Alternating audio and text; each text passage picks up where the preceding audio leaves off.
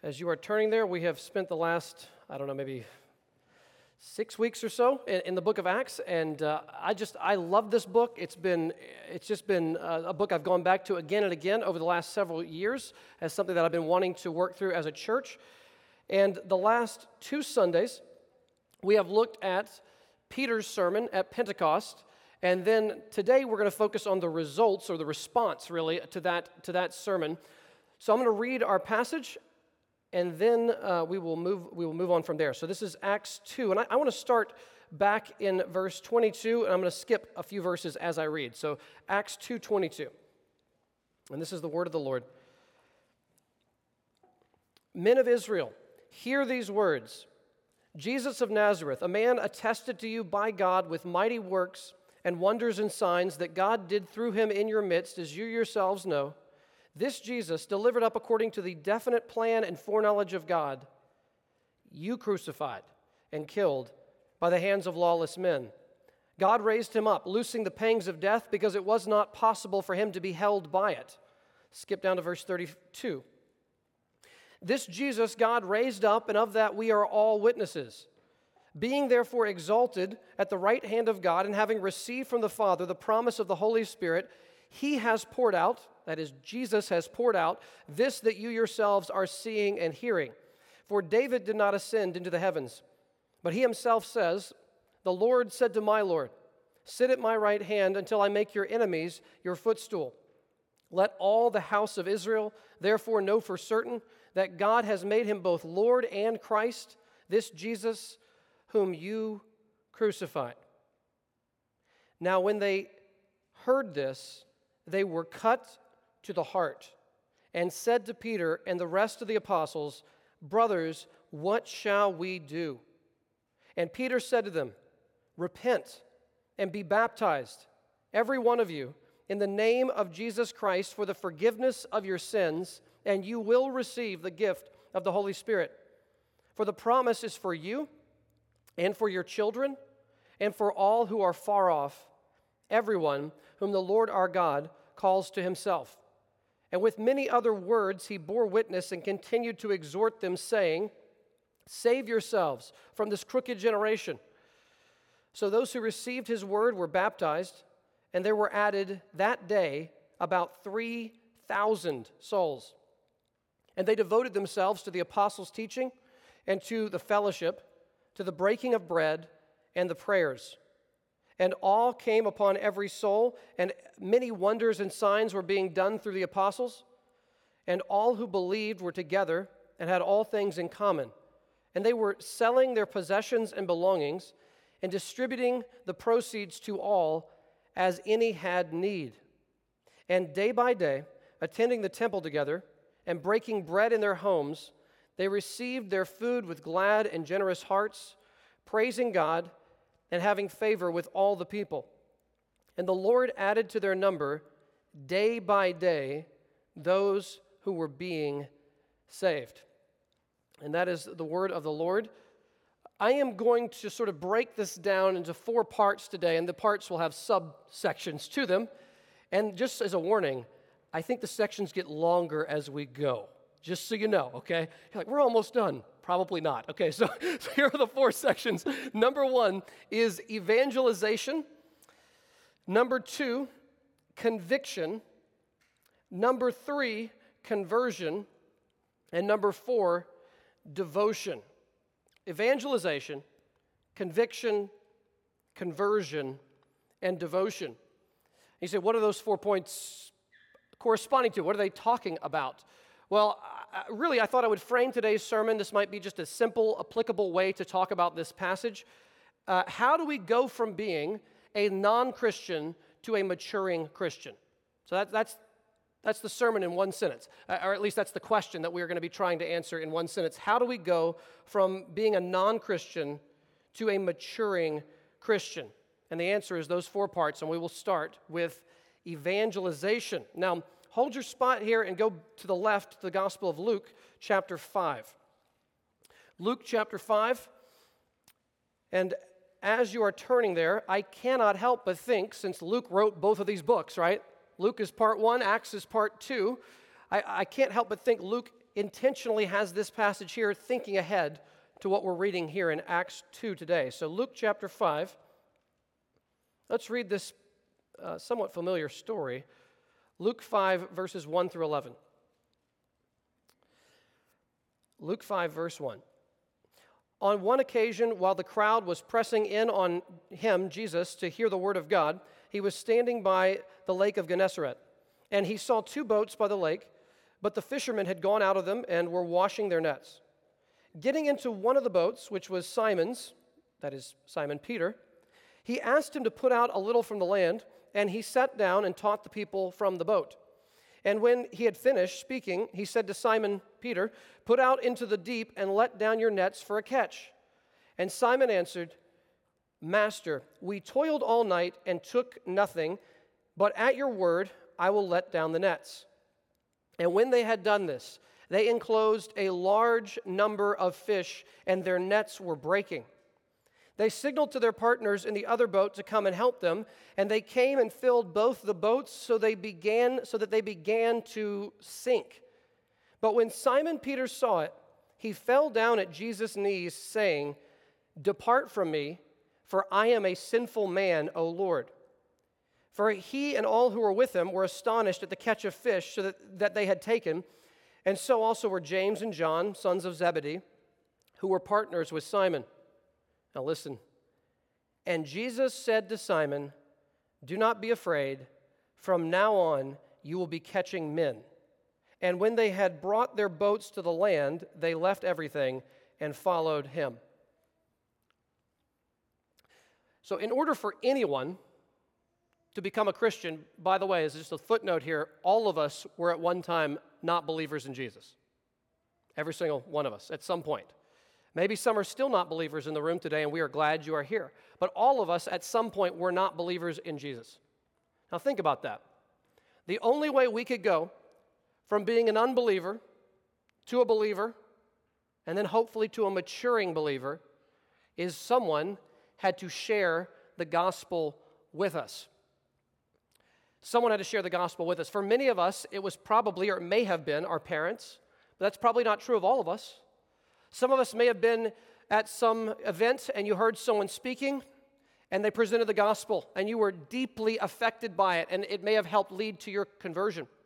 Others of you may have been invited to a youth group when you were young and you didn't really want to go, but maybe you went with mixed motives, and while you were there, you met believers and you were led savingly to the Lord. Some of you may have been in just various parts of your life. You might have been in college, just getting drunk every weekend, partying it up, and someone started meeting with you, showing love towards you, friendship built with you, and before you know it, you're on your face repenting and believing in Jesus. But whatever our story is, and we've got some amazing stories in this room. Every conversion story is an amazing conversion story. I don't care if you're 5 years old. I don't care where you are in life. Every conversion is a miracle of God's grace.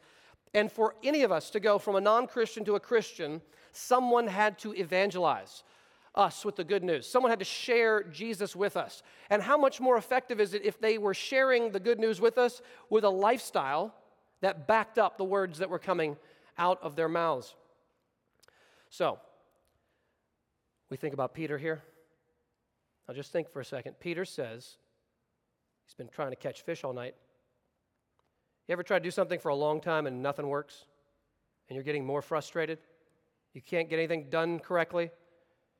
Well, imagine you've been up all night fishing, and your pastor comes by, or some Bible person comes by to teach, and that's Jesus, and he's teaching the people, and that's great, and we'll let him use our boat. That's going to be good, So we kind of push the boat off the shore so his voice can travel over the water, and then all the people can get a little distance from Jesus so he can speak, amplify. It's great. Simon's feeling pretty good. He's kind of controlling the boat over here. Jesus finishes his message, and suddenly Jesus says, why don't you go out and cast your nets out for a catch? And Peter says, Lord, I think it was R.C. Sproul I've heard this from. Lord, I understand that you are, rabbi, very knowledgeable of the Bible. I understand you know that Bible. You got the prophets and the Torah. You understand Scripture far better than I do, this humble fisherman that I am. But, Lord, we're the fishermen around here. Okay, we may not understand the Bible as well as you do, but we understand fishing. We've grown up on the lake. Our dads taught us the tricks of the trade here on the Sea of Galilee. It's called Gennesaret here. We understand this. We understand this lake backwards and forwards. We've done this hundreds of times. We've been toiling all night, and we caught 0 fish. So we'll humor you, Lord, but okay. And so he cast the nets in to the water. And then, as R.C. Sproul said, every fish in the Sea of Galilee got a signal from the Lord Jesus and said, we're heading for that net. And so all the fish rush into the net to where suddenly the boat is about to tip over and sink. They have to call their friends out, and they're piling the fish into the boats, and all the boats are starting to almost sink from the weight of these fish. And Peter feels the weight of his own sin because he realizes Jesus is sovereign over the fish of the sea. And he falls on his face and says, "Depart from me, for I am a sinful man, O Lord." A shocking moment. And Jesus does not depart, but instead Jesus says, "Don't be afraid. From now on, you'll be fishers of men. You'll be catching people." Now, Peter must have been somewhat perplexed by that statement. And I think at Pentecost, we see the fulfillment of everything that was said in Luke chapter 5, don't we? Peter laid those nets down, and he went. Had they had a large catch of fish, spiritually speaking, in the last 50 days? No, just 120 believers meeting and praying, no evangelism, nothing happening, and they're waiting for the Lord Jesus to send his Spirit, right? And then Peter gets up and he casts his net one time, and 3,000 human beings come into that gospel net and are saved in one moment. What's the point of those two stories, putting them side by side? Jesus says, listen, it is necessary that we open our mouths and share the good news, but we must rely on the Lord to bring souls into that net. We are powerless to catch the fish on our own. You can spend all night trying to do something. You can spend all your life trying to lead people to Christ, and if we are not relying on the grace of God, the sovereignty of God, the goodness of God, we are going to find that we have caught nothing. But if we rely on his strength, his guidance, we will become fishers of men who can see others come to know him. So we should be reliant on God in our evangelism. But now I want to really talk to those who are maybe not yet believers, and we can reflect on your own life before you knew the Lord. So let's go back to Acts chapter 2, and we will talk now about this word conviction. Conviction. Look at verses 36 and 37. Peter says, "Let all the house of Israel therefore know for certain that God has made him both Lord and Christ, this Jesus whom you crucified." Now, I just want to say something real quick. We shouldn't be an unnecessary jerk when we're evangelizing, okay? But I would say a lot of Christians today would say Peter was being unloving in this message. He just looked at a crowd of people and said, "You guys murdered the Messiah. His blood is on your hands." Does that sound like a nice thing to say? No, but was it loving and true? Yes. And did it lead to 3,000 people repenting of that sin and trusting in that Jesus that they crucified just 50 days earlier? Yes. So listen, we should not take modern sensibilities about what is considered polite or not polite and let that dictate how we interpret what Scripture says. We should instead let Scripture be supreme and determine what is actually loving and what is not loving. I see people regularly want to X out sections of the Bible because it's not loving. Now just think about that. If you're saying that, you're taking a standard of love that is cultural and you're imposing it on the Bible and judging the Bible by the cultural standard. Instead, we should determine what love is with Scripture and not the other way around. So he confronts them. You say, this could make people angry. Yes, it could. In chapter 7, Stephen will say the same thing to some of these same people, and they will run him down, and he will be stoned to death by the crowd. But the work of the Spirit is unusually strong right here. Look at their response in verse 37. "Now when they heard this, they were cut to the heart and said to Peter and the rest of the apostles, 'Brothers, what shall we do?'" Now, I will just ask you, have you personally ever been cut to the heart over the guilt and the weight of your personal sin? And you may say, oh, of course, yeah, I prayed to receive Christ. Of course I have.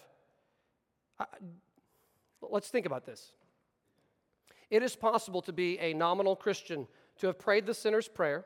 It is possible to have been baptized, to join a church. It is possible to go to church on a recurring basis and have never actually come face to face with the evil that dwells within your own heart. Here's what I mean.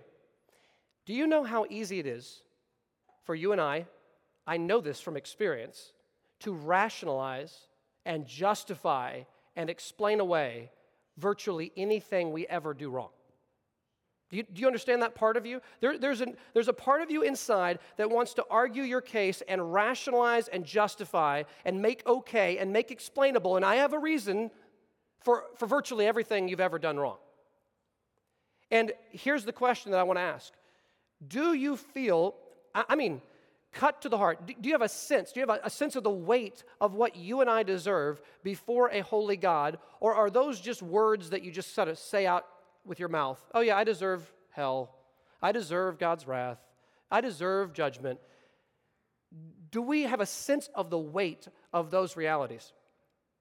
So, being cut to the heart is when we finally have put to death within us that desire to want to pass responsibility to someone or something else. Now, we do these in silly little ways, you know. I was tired. That's why I was snappy with you this morning. You know, I didn't sleep well. You know, one of our kids was sick, or, we're having some financial issues. That's kind of why I was feeling a little bit, that's probably why I responded the way I did. Well, this person started it. They really said this thing about me, and I was just simply clarifying what they said when you know how there was a lot of traffic, and I wouldn't normally have said this, but we are masters of, first of all, do we do this with ourselves? Yes, but do we do it with other people?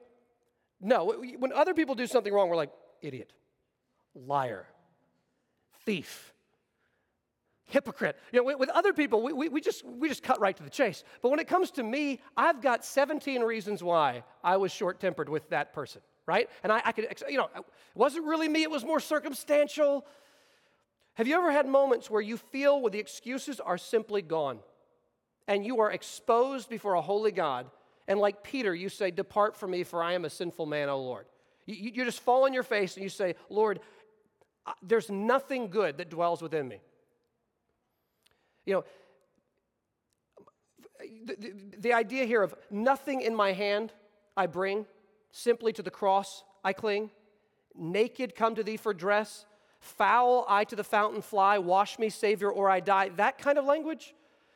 Or is it not? So think honestly within your own heart. Have there been times, or is there a consistent pattern of wanting to blame shift and excuse our sin, or to face it? In my opinion, the hardest thing in bringing someone from unbelief to belief, the hardest thing is the resurrection a historical truth? I don't think that's the main thing for most people. I think the main thing is, why do I need a Savior? I'm not that bad of a person. I try to treat people, I treat people pretty well. If you ask people, 10 out of 10 people will tell you, I'm a nice guy, I'm a nice girl, I'm a nice person. I work hard, I get good grades, I'm respectable, I turn things in on time, I do what I'm supposed to do. I have never hurt or killed anyone, I've never done anything extreme, I'm not a violent person, blah, blah, blah, blah, blah. It takes the Holy Spirit not just to lead us to Jesus, it takes the Holy Spirit to wake us up to who we are. The prodigal son, it took a pigsty before he woke up to his condition. And I am convinced that is one of the great needs, is to wake up to a sense of the conviction of sin, to be cut to the heart. When you read the stories of many of the great Christians from church history, you think of people like John Bunyan, who wrote a biography called, what was it called? Someone help me. Grace abounding to the chief of sinners. Well, that was an amazing response. Grace abounding to the chief of sinners, about himself. And you think about Charles Spurgeon, who went through about a 5-year period in his teenage year where he was overwhelmed by a sense of the guilt of his sin. He just said he was haunted by it. He said the law of God was like, only he would say it this way, but he said the 10 commandments were like 10 dark steeds, these horses running through with a plow over my heart, tearing up the ground and exposing the evil therein. Who talks like that today? But just this wonderful imagery, this just powerful imagery of the law tearing at his soul and exposing his need for Jesus. And it was 5 years of that. And finally, he was led to the Lord and powerfully converted. Bunyan also went through years of a sense of the torment of his sin before finally he understood truly the gospel. Martin Luther similarly understood his guilt and sin, felt it horribly deep down, even as a monk. And then he was led wonderfully to the gospel, reading the Greek text of Romans chapter 1, verses 16 and 17. But have you been through this time of conviction of sin, being cut to the heart by the weight of your own sin? That is massive. Okay, let's move to the next point here. They say, what shall we do? And now we look at conversion, verses 38 and 39. And Peter said to them, repent and be baptized, every one of you, in the name of Jesus Christ for the forgiveness of your sins, and you will receive the gift of the Holy Spirit. Now, if you're wondering here, you don't see the word faith there. Look back. Repent and be baptized, every one of you, in the name of Jesus Christ for the forgiveness of your sins, and you will receive the gift of the Holy Spirit. There's no mention of faith, but look at verse 44. It calls the group who did this, and all who believed were together and had all things in common. So you see faith is right there. So just real quick. What happens is the Holy Spirit convicts us of our sin. This means the excuses begin to fade away. I am a sinful man, O Lord. It's what we say on our lips like Peter in that boat. We feel the weight of our sin. We feel the holiness of God. And then we say, what do? And the answer is repent, believe in Jesus. So real quick, this is basic stuff, but it's super important. What is repentance and what is faith? You cannot have one without the other. These are two sides to the same coin. So just to put it as simply as I can, repentance is turning from sin. Faith is turning to Christ. Now let me ask you, if you're turning from sin, who do you have to be turning to? Jesus. And if you're turning to Jesus, what do you have to be turning away from? Sin and idolatry. And so you cannot truly believe in Jesus without repenting of sin. They are two sides to the same coin. In Acts, sometimes they'll just say repent, sometimes they'll just say believe, and sometimes they'll say repent and believe because the one implies the other. Does that make sense? So the idea is my life was moving towards these things. I had these idols, these objects of worship. I was all about X, Y, and Z. This is what I was living for, and it wasn't Jesus. It was the gifts of Jesus, but it wasn't Jesus himself. And I was all after those things. I was devoting my life to that. My time, my imagination, my money, my whole life was wrapped up in these things. These gave me identity. These gave me a sense of worth. These gave me pleasure. These gave me security. These gave me, at least I thought, security. They gave me what I wanted, fulfillment. And I'm chasing after those things. They can look bad or they can look good. But I can be chasing after all these things. And then you feel the evil of that. There's a conviction. You say, worshiping the creation over the Creator isn't just a sin, isn't just like something wrong. It's deeply evil. And there's a sense of the weight of it. And there's a waking up to that. And there's a desire to turn from that. And repentance is turning away from those things in disgust. And faith is turning to Jesus in satisfaction and in joy. I love this text from Jeremiah 2. You've probably maybe heard this verse. Jeremiah says, well, the Lord says through Jeremiah, my people have committed two evils. Now think, how would you define the word evil? My people have committed two evils. They have forsaken me, the fountain of living water, and have dug out cisterns for themselves, broken cisterns that can hold no water. That's how God defines evil in Jeremiah 2. So you get this? We lived our life chasing after these broken cisterns, these broken idols that never really hold water. They can't really satisfy. They can't really give us what they promise. And then we feel the evil of it, and we turn, and we look back to Jesus, and he says, I am the fountain of living water. I'm not here trying to steal your joy. I'm offering myself as the only way you'll ever have true joy. Come to me, all you who labor, and I will give you rest. Come who are thirsty, and I will give you drink. I'm the fountain, an ever-flowing fountain of security, of forgiveness, of acceptance, of adoption, of redemption, of fellowship with the triune God. I am all that you were made for, all that you could ever want. It's free because Jesus paid it all on the cross. Come and drink. Come and eat. I'm the bread of life. And repentance is saying, what I've been living for is a joke and it's evil compared. It can't do what it says. I'm turning away. I'm putting my faith in Jesus and I am trusting that he is better than everything I'm turning my back on and leaving behind. He can do for me what nothing else can do because I was made for him. Now, let me ask you something. If you do that, that starts inwardly, right? Doesn't that start in the heart? So that's a change in your affections, change in what you value, change in what you love, change in what you esteem, change in what you hate, change in what you despise. These things change. That's an inward thing. New birth is inward. Faith and repentance are inward. Can they stay inward? No. They are going to show. If they're real, they are going to come out. And here's what Peter says. So he's talking to thousands of people, probably in the temple where thousands of people could be in Jerusalem where you could preach and everyone could hear you without a microphone, kind of like earlier today. And you need a big space for that. So he's preaching. Thousands of people are there.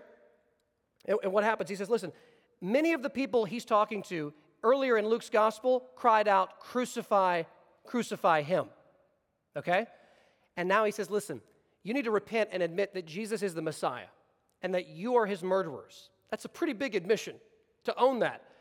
How do you show that your repentance and faith is real? You called out for his crucifixion 50 days ago. How do you show that your heart has completely changed toward Jesus? Step one, be publicly baptized in the name of that same Jesus. That's step one. And I'll just tell you, I don't think water baptism saves you. This verse has been used by the Church of Christ to say that water baptism is a necessary prerequisite for forgiveness and salvation. I think that's a misunderstanding of this passage. Let me explain what I think is going on here. If you're talking to the people who called out for Jesus' crucifixion 50 days ago, and they say that they repent, and they say that they believe, but they refuse in front of their friends to be publicly identified with Jesus in baptism, is their faith and repentance genuine? No. I mean, think about it. If you will not go public with your faith, I don't know that you have a faith to go public with. Do you understand what I mean by that? It's a scary thing to kind of say, okay, friends, coworkers, family members, some of you have gone through this recently. You have to say, after a period of time, I have come to know Jesus as my living Savior. He's changed my life. I'm going to be baptized in his name. I want you to be a part. I want you to come see this. I love the Lord now. And you're worried. Why? Because you don't know what family members are going to say. You don't know what friends are going to say. You don't know what other people that you work with are going to say. But here's the thing. If you really have gone from not loving Jesus to loving Jesus, you are going to be, even if it's hard, you will be unashamed to stand publicly and identify with Jesus as he commanded by being baptized in his name, showing unity with him in his death, burial, and his resurrection, and showing that you are now going to be publicly identified with his church in this world. And I'll just be honest today. I was just reading this morning in the Muslim world. It is frequent that those who convert from Islam to Christianity, it is common amongst devout Muslim families that they face serious consequences.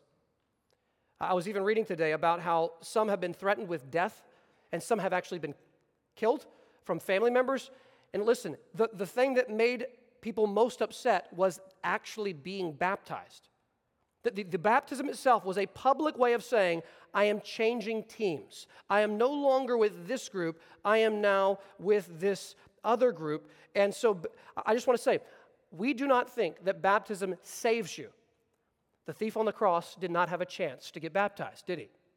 And you could say, well, that was before the new covenant because Jesus hadn't died. It was like 2 hours before the covenant. And okay, but hang on, technical people. I love you people, but let me just say that the baptism of John the Baptist and Jesus, they were both baptizing people during that time, before Jesus died.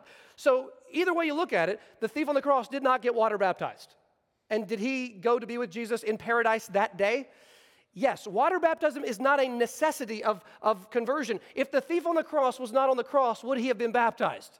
I guarantee you he would have been, okay? I guarantee you. So, but the issue is this. Are we willing to obey Jesus with that first and basic command to be publicly identified with him in baptism? I think today, we're called Baptists of all things. I think today, even amongst Baptists, we have cheapened baptism and made it really an optional thing. Like, okay, yeah, you can get baptized or not, it doesn't really matter. Okay, just because something doesn't save you doesn't mean it's not that important. Whether you eat food for the next 30 days has nothing to do with whether you'll go to heaven. But I tell you, it matters. You with me? So just because something is not going to save you or not doesn't mean it's unimportant. It's the first command of going public with your faith. I know, man, I'm just stepping on some toes, I feel like, but I'll keep stepping on them. I will step on some toes still.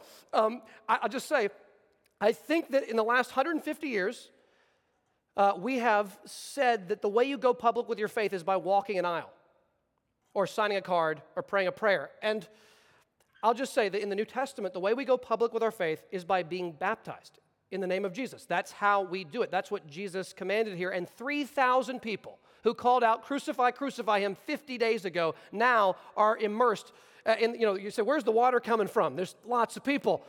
Well, just north of them, they had the Pool of Bethesda, just right above the Temple Mount, north of it, and south of it, you had the Pool of Siloam. They did ritual immersions there at different times. There was plenty of water for thousands of people to be baptized in a pretty short time, which they did, which was quite a thing to do, given the group of people that they had come out of. Let me show you a verse on this point. Look with me here at verse 40 and 41. And with many other words, he, Peter, bore witness and continued to exhort them, saying, save yourselves, or be saved from, this crooked generation. So those who received his word were baptized, and there were added that day about 3,000 souls. Now just look, verse 40 at the end. Save yourselves from this crooked generation. And then verse 41, there were added that day about 3,000 souls. Now do you see that? We are all born, this crooked generation. Remember Philippians mentioned this? Shine as lights in the midst of a crooked and perverse generation. That comes from Deuteronomy, where Israel in the wilderness is called a crooked and perverse generation. And he says, listen, every generation since Noah and before is a crooked and perverse generation. Every generation deserves the flood. And God just promised with the rainbow that he won't do it. But every generation is a crooked and perverse generation. We are all crooked and perverse by birth. Now listen, if we repent and we believe, and then we publicly identify with Jesus in baptism, what happens is we move from the crooked and perverse generation, and now we are publicly part of Christ's church.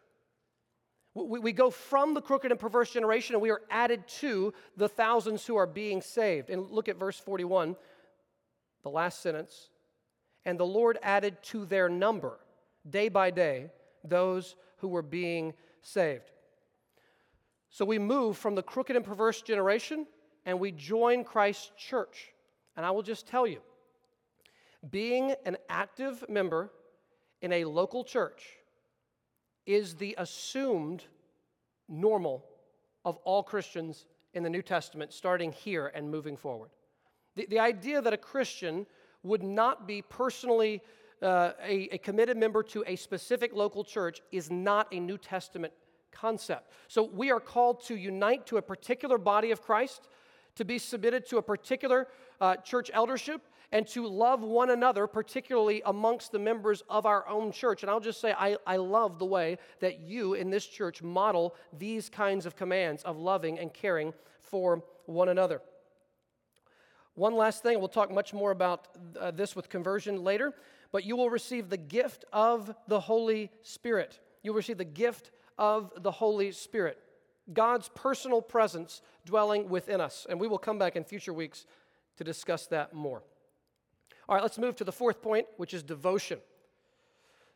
So if you're following today's sermon, you've been evangelized. You're not a Christian when you're born. You're evangelized. May have been parents or someone else.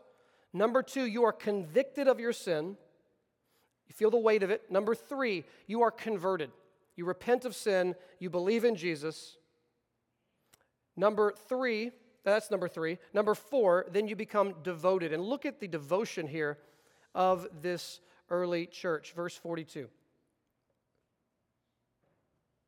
And they devoted themselves to the apostles' four things. Number one, the apostles' teaching. Number two, the fellowship. Number three, the breaking of bread. And number four, the prayers. And awe came upon every soul, and many wonders and signs were being done through the apostles. And all who believed were together and had all things in common. And they were selling their possessions and belongings and distributing the proceeds to all as any had need. Excuse me. And day by day, attending the temple together and breaking bread in their homes, they received their food with glad and generous hearts, praising God and having favor with all the people.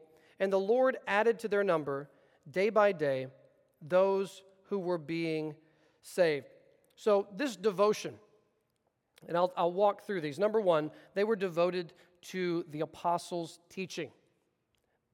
I say this sincerely. This is a church that is devoted to the apostles' teaching. I say that humbly. I'm amazed. It's an astonishing thing. What does that mean? We don't have apostles walking around today? Well, we do have what they wrote, don't we? And the New Testament books were either written by apostles or they were written by people in close association with the apostles. It's called the test of apostolicity. That's a great word, apostolicity. I feel like I'm going to mispronounce it if I try that one more time. So that test is a great test. Every New Testament book is written either by an apostle or someone in close association with the apostles. And since Jesus picked those apostles, we can trust those apostles. So they were devoted to the apostles' teaching. What is a spirit-filled church to look like? It is a church of the book. This is what the apostles' teaching is, right? We got the prophets and the apostles. And when we are devoted to the apostles' teaching, we are devoted to this book. I love that our church takes the Bible so seriously. People have questions that are so good and so insightful. People want to read and study from really good resources and pastors. They want to go deep. They want to really know what this text means. They don't just want a superficial understanding. They want to go as deep as they are able, and they want to go deep into God's word, and that is a sign of a spirit-filled individual, is a devotion to the apostles' teaching. Let me ask you, are you personally characterized by a devotion to the Bible? A devotion to Scripture? Now, this is different from saying, I did my devotions, okay? You can do your devotions and not be very devoted. I'm not saying mechanically. When I was not yet truly born again, I still kind of thought I was a Christian. This is back in the high school days. And I read my Bible on a daily basis. It was dry as dirt, but I read my Bible. I can remember the books I read. I read Genesis. I read Acts. About a chapter or so a day for about a year through 10th grade. I was not a Christian the entire time, and I kind of thought I was. But it was as dry as could be. When I was born again, it was the first time in my life that I had a passion for Scripture because it revealed God to me. And if you're born again, you know what I'm talking about. You know what it's like. Not every single day are you just loving the Bible. I know it's a struggle. But there are times frequently, I hope, where you feel that devotion to God's Word. You must have God's Word. I mean, that feeling of almost like I am going to fall apart. My soul is going to shrivel up if I don't have the living water coming to me from God's Word. God, please feed my soul through your Word. Number two, what does a devoted, maturing Christian life look like? We are devoted to the fellowship in verse 42. The fellowship. Now let's talk about this for a moment. Look at verse 44. And all who believed were together and had all things in common, and they were selling their possessions and belongings and distributing the proceeds to all as any had need. Now, if there is a verse that has been misused in church history, that verse has been. This is not the communist verse, ladies and gentlemen. I'm sorry to disappoint you here. Some people have tried to argue, I'm not kidding you, for a Christianized communism from this verse. I am not joking. So here's what people say. Well, it says they sold everything they had. It sounds like they pooled the money together and just kind of had everything in common. It was communism. I'm sorry to disappoint you if that is your view. That is an incorrect understanding of this passage. Let me just point you to one verse. Turn to chapter 5, and we'll get to this in a later week. But you remember the controversy with Ananias and Sapphira. We won't go into that now. But they sold some property, and this is a crucial verse to understand what was happening. This is chapter 5, verse 4. Peter says to Ananias and Sapphira, look at 5:4. This is talking about property that they sold. Verse 4. While the property remained unsold, Did it not remain what? Your own. And after it was sold, was it not at your disposal? Now, do you see? That's not communism. And they said, listen, you had ownership of your property, and you didn't have to sell it. We didn't command you to sell it. You, of your own choice, chose to sell it, and you chose to give the money. So very clearly here, this is a willing thing. By the way, communism is never generosity, because when someone puts a gun to you and says, hey, give me all your stuff, you're not being generous when you give the money. Okay? Generosity is when there is no constraint outside of you, and you give freely anyway. This is coming from the heart. It's not coming from external governmental coercion. This is coming from within them. They are desiring to help. And here's a key word in Acts chapter 2. Look at Acts chapter 2, the end of verse 45, very important. Let me reread verse 45. And they were selling their possessions and belongings and distributing the proceeds to all as any had need. Later in Acts, we will see that they still owned homes because they met in their homes, right? I mean, we're not talking they sold everything. The point is, anyone in Jerusalem who was a Christian who was suffering, people were willing at the drop of a hat to sell something and to give up their own personal money in order to meet that need. And that is what we're seeing here. This is beautiful. This is beautiful. This is glorious. So here's the idea. So just think about this. 3,000 conversions. So they went from a church about our size to a megachurch in one day. Maybe it will happen today. 3,000 people. There's 3,000 people, and you know what happens next? They got a church. They got a mega church. The church has been around for one day, and it's become a mega church. So what do? They're all brand new Christians. This is interesting. Well, immediately, if there's 100,000 people or so living in Jerusalem, 3% just got converted. Okay, I mean that's a pretty big number. And so now what do? Well, there's going to no doubt become in a short time some of them. And you'll see this later, especially Stephen is killed, they're going to start being ostracized from the larger group in some ways. And so over time, this may hurt them financially. This may hurt their job. This may hurt them in many different ways. You'll see in chapter 6, widows needed a daily distribution of food. So what happened was people were glad. They were happy, joyful to somehow give radically and sacrificially to meet the needs of the members of their church. And generosity is a mark of a maturing Christian filled with the Spirit. When there is a member of your church who is in need, meeting that person's needs should be a reflexive response of a believer who's growing. And again, we have seen this time and again amongst you in this church when needs have arisen, the way that you have immediately wanted to help generously and joyfully. Number 3, signs of a devoted, maturing believer. Number 3, the breaking of bread. Look with me at verse 46. And day by day, attending the temple together and breaking bread in their homes, they received their food with glad and generous hearts, praising God and having favor with all the people. I love this. So you see, there's a large corporate gathering. Where do they meet? The temple. Where else could they meet? It's 30 some odd acres. It's huge and open and flat. They met in the temple. That's where they had their large services, apparently. But then, is that all they did? They just saw each other in a crowd from a distance on Sunday and would wave? No. Day by day, they were breaking bread in their homes.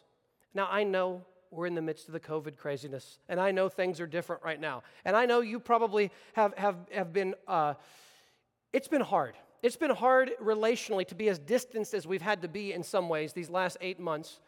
But as we move through this, I do desire for our church that we are able to return, even this afternoon is one opportunity, to be able to be together and sharing a meal together, and to be able to share our lives with each other. I mean, you understand, I'm stating the obvious.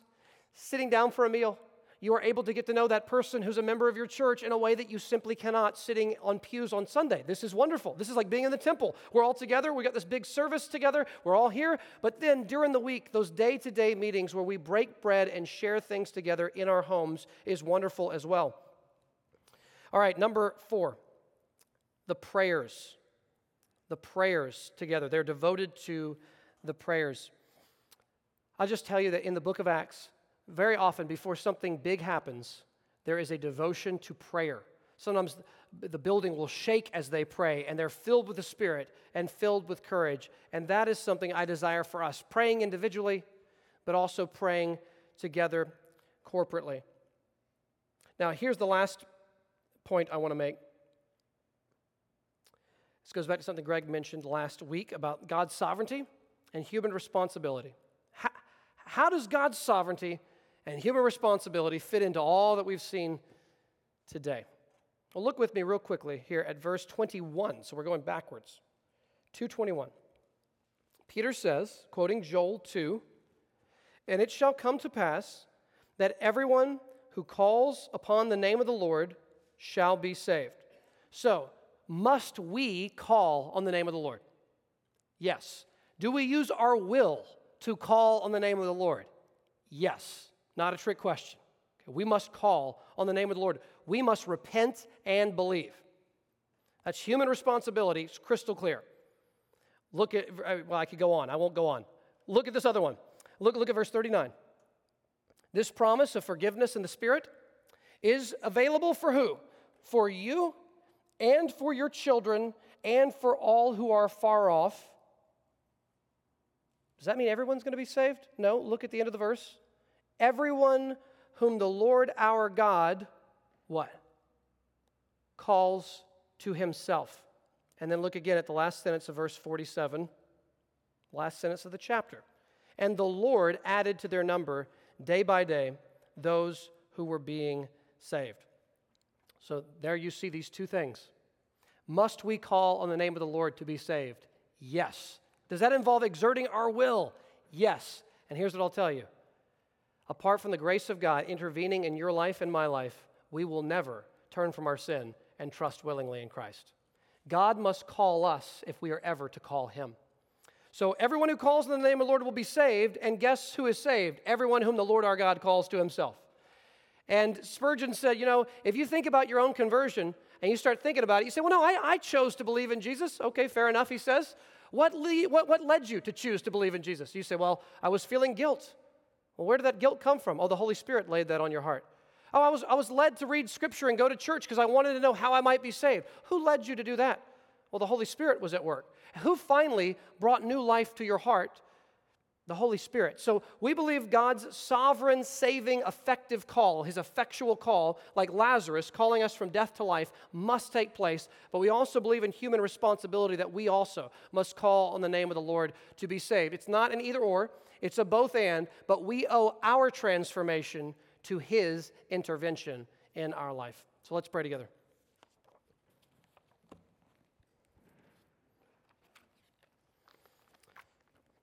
Heavenly Father, we, all of us, were at one time dead in our trespasses and sins, following the prince of the air, the spirit now at work in the sons of disobedience.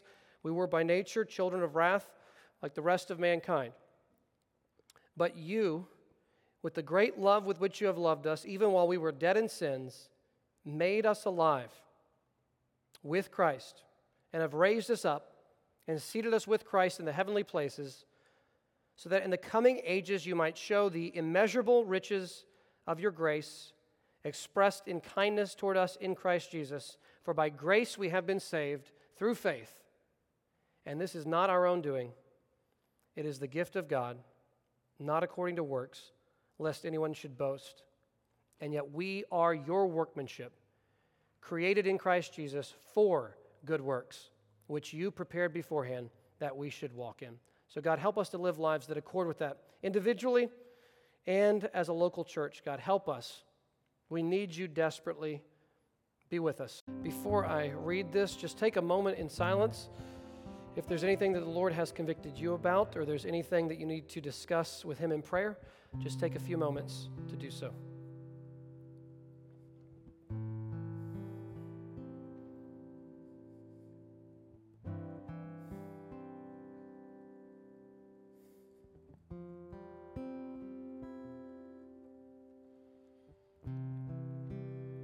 Reading from 1 Thessalonians chapter 1.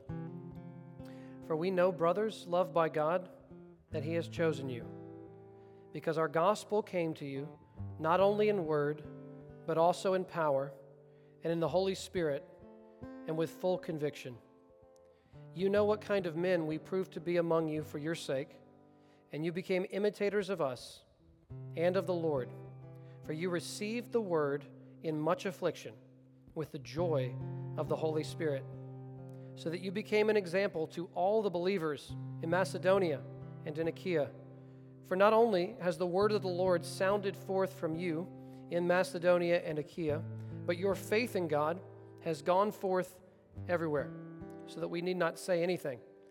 For they themselves report concerning us the kind of reception we had among you, and how you turned to God from idols to serve the living and true God, and to wait for his Son from heaven, whom he raised from the dead, Jesus, who delivers us from the wrath to come. Heavenly Father, I pray if anyone in the hearing of my voice has not truly repented of sin under conviction of the Spirit and put their faith in the Lord Jesus, that right now in this moment, they would do that.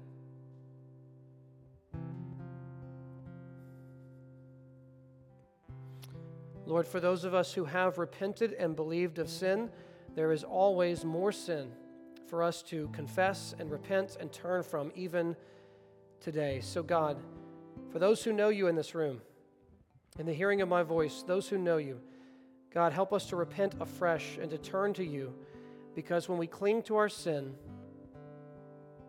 we sacrifice our own joy. And when we turn to you, we experience liberty and freedom and life that is truly life. So God, let us let go of the weights that entangle and the sin that clings so closely, and help us to run with endurance the race that is set before us, fixing our eyes on the Lord Jesus, who for the joy set before him endured the cross, despising the shame, and is seated at your right hand. God, please do this for your glory. I pray as we meet together to fellowship, even in a few moments at the Webster's house as we share a meal together, that you would be at work in our midst, building new relationships and helping old friends catch up who haven't seen each other recently. God, please be at work in a great way. And I pray this all in the name of Jesus, and all God's people said, amen.